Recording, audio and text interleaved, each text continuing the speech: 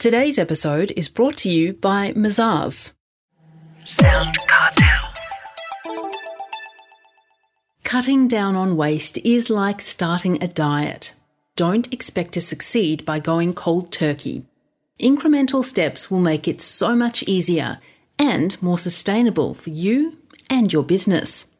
From Sound Cartel, I'm Nicole Goodman, and this is Business Essentials Daily.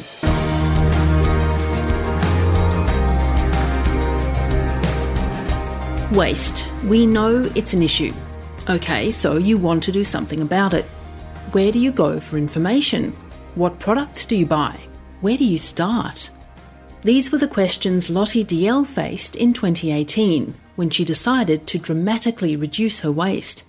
But she quickly realised how difficult it was to find the right products and reliable information.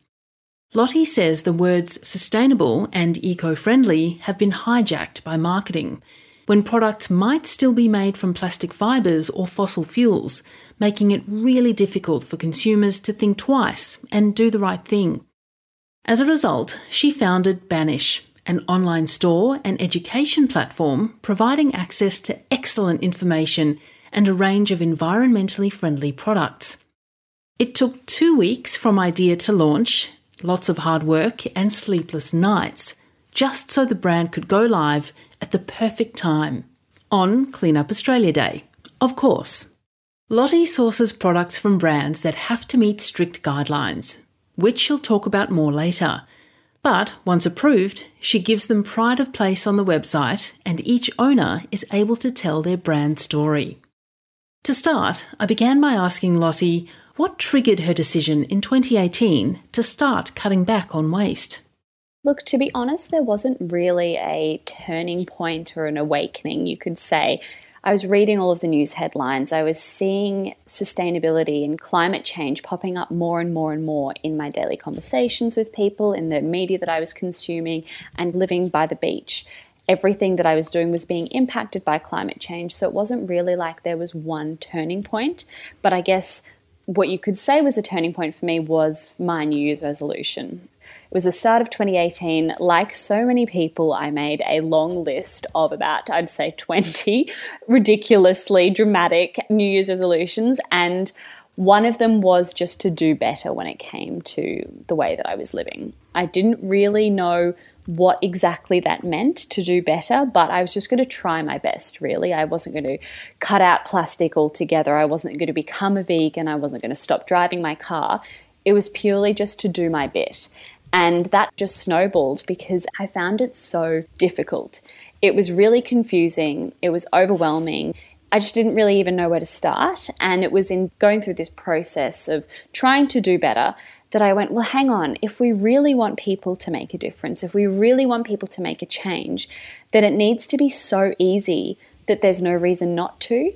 And when it came to living sustainably, it was just so hard that I went, well, why would anybody do this? The more research I did, the more it made me want to do better.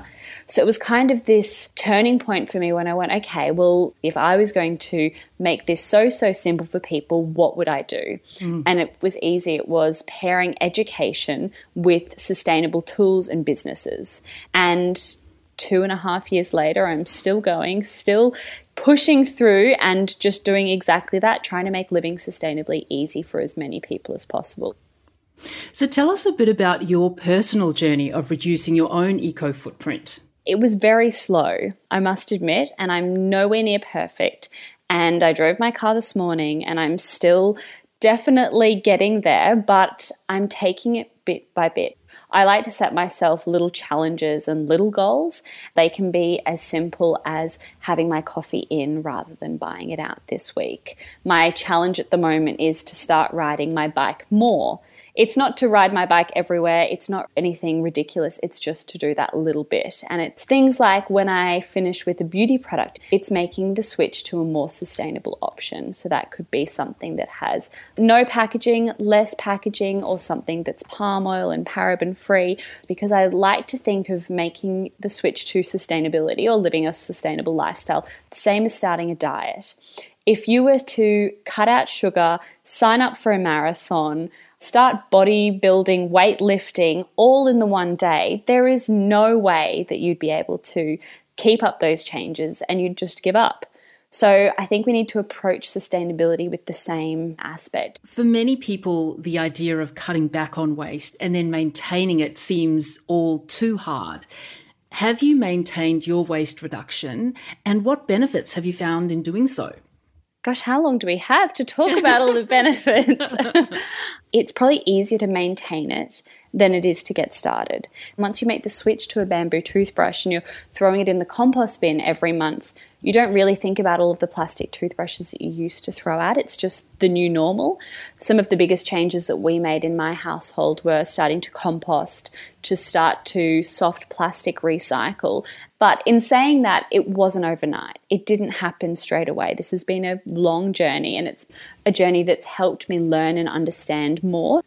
And the monetary benefit of reducing my waste has been huge. It's allowed me to go out on my own and start my business and not rely on a full-time job, because I am not spending the money that I used to. So I didn't buy clothes for 2 years, which saved a bucket load of money. But it's also things like bringing a reusable coffee cup to a cafe. You're saving 50 cents, generally speaking. It's shopping at bulk food stores and buying only what you need rather than buying the 2-kilogram pack of quinoa that you'll probably use once in a 6-month period.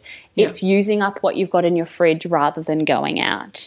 It might be walking somewhere, so you save the $5 public transport fee on commuting. For me, I wasn't looking at it to save money. I was looking at it to be more sustainable, but it's consuming less and living more is how I like to phrase it. It's about upcycling. It's about reusing what we've got. And we've seen through 2020, we appreciate the outdoors more. We're getting out, we're catching up with friends for walks. We're doing things like that rather than going out for a $30 or $40 meal. We're entertaining at home. There are so many benefits that I think have come out of COVID, not only from a social perspective, but from a sustainability perspective, that are really, really positive. Banish also provides great access to products from so many small businesses, but they have to meet a strict set of guidelines first. What are your set of criteria? It's so funny. They sound like they're a strict set of guidelines, and they are to a lot of businesses. But the businesses that I find that I tell about the guidelines, or they approach me, they go, oh yeah, easy. We've been doing that for 5 years. It's just simple. So I think it does really make sense. So all of our products cannot contain any palm oil. They cannot contain any parabens. There are no synthetic fibers or bristles or anything like that in any of the makeup tools that we sell. All of our products have to be shipped in plastic-free packaging.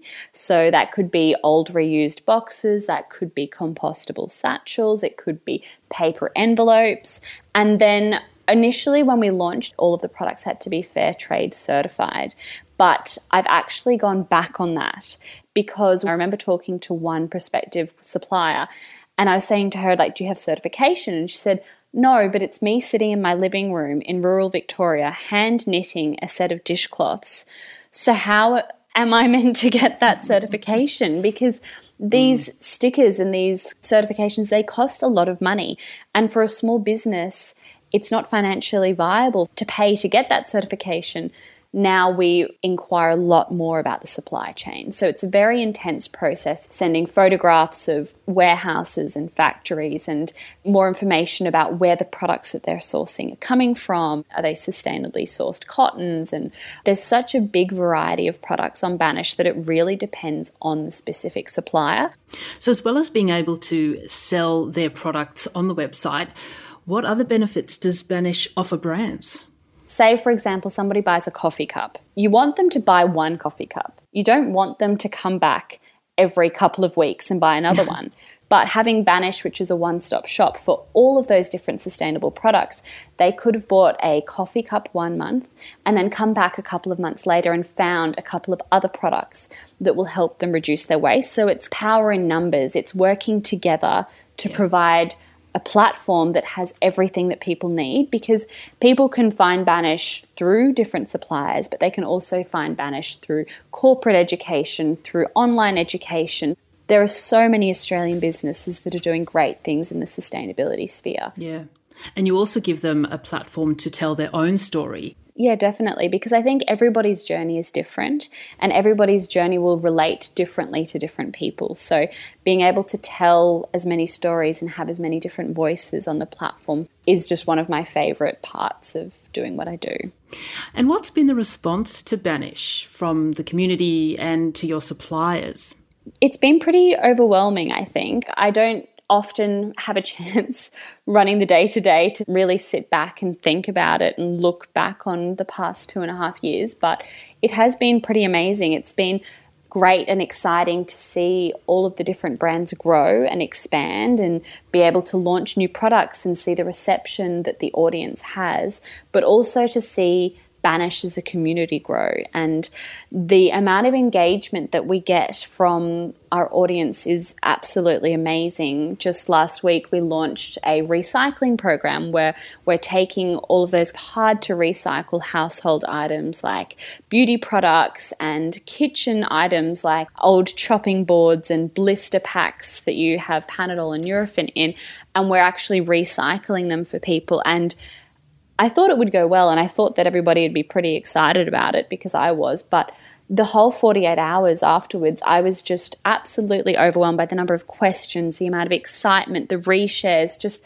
people getting this excited about recycling is just something that makes me so, so happy. And I think the biggest thing with sustainability is often about taking 3 steps back in order to take 4 steps forward. It's going back to what we used to do, which is completely new, using things like safety razors and all of this kind of stuff that people were using in the 20s and 30s. So it is about community, it's about knowing your neighbour, it's about connecting with one another. Even though it's on social media and it's on these new mediums, it still has those traditional roots. And I think that's been the most exciting part about it, is it's forming connection and creating that sense of belonging for people who, like me, just want to do better. Has COVID impacted the business in any way? Definitely. We did do a lot of corporate education that was going out to different businesses, helping them communicate and engage with their employees and tenants and staff about how to be more sustainable. So obviously we're now not doing any of the council talks anymore. I've launched a podcast called Sustainability Further through COVID. So that was about working with one of the corporate clients, Charter Hall, in helping to spread that message of sustainability and engage with people when they were at home. But it's also changed the products that we're selling on Banish. Like everybody, we have seen a huge increase in the amount of cleaning products that we sell. It has actually been crazy. There's no other way to describe it. I do not know how much people clean, but it is a lot more than me, that's for sure, because they are buying so many cleaning products. So definitely we've seen a shift in categories: cleaning products, essential oils, face masks. Those things when you're at home, you want to feel comfortable, you want to feel cozy. It's indulgent without being too indulgent. So have you considered starting your own eco-friendly product range through all of this? Funny you should say that. We have got Little Pepino launching at the end of November, start of December, fingers crossed. So it is a sustainable range of kitchen products to start with, and then we're going to expand into different categories because I have found gaps in the market and products that I think we need to get out there to Australians that I haven't been able to find. So I am so excited to bring those products out into Australia and to be back behind the product development side of things, because I love, love, love telling everybody else's stories, but it's also really fun to tell your own. So finally, Lottie, for small businesses that want to start reducing their waste but don't really know how, what can they do today? The first thing that they can do is to separate their waste. It's about putting what you've got in the right bins and doing it properly. There's actually a lot of soft plastics that a lot of small businesses do receive, and that can be when something comes wrapped in bubble wrap or new packages arrive in an Australia Post satchel or samples or something like that. If they come in scrunchable plastics, it's taking them to Coles and Woolworths. It's separating everything so that you are doing the right thing. That would be the first thing that you can do right now. And the second one, I think, would be something as simple as when you run out of sticky tape, moving on to craft paper tape, or when you look to get new satchels, switching to compostable satchels or using paper satchels. And I think from a communications perspective with your customer base and with your audience, it's about being transparent. Don't use the term eco-friendly or sustainable unless you really understand the meaning behind it.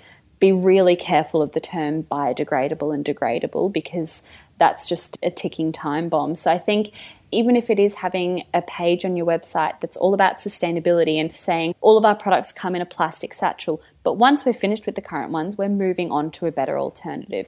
Customers really value transparency, more so than you making these claims of being a sustainable business. So I think it's about being open, asking for suggestions from your customers. Or I've seen so many of my brands used to have products that were individually boxed, but it wasn't until they included a tick box on their website which said, would you like extra packaging on this, that people were saying, no, we don't want the packaging. Sometimes they just really want that product. They don't care about the bells and the whistles. If you've got some leftover craft paper from a previous order, stuff it in there as well, and they really won't mind. That was Banish founder Lottie DL. Find out how to reduce waste and what products to purchase at banish.com.au. The link is also available in the show notes of this episode.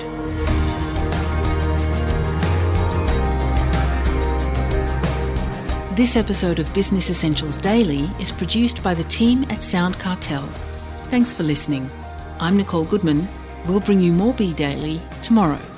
Follow at BE Daily Podcast across social media and head to bedaily.com.au for more from the Business Essentials Daily podcast. Sound Cartel.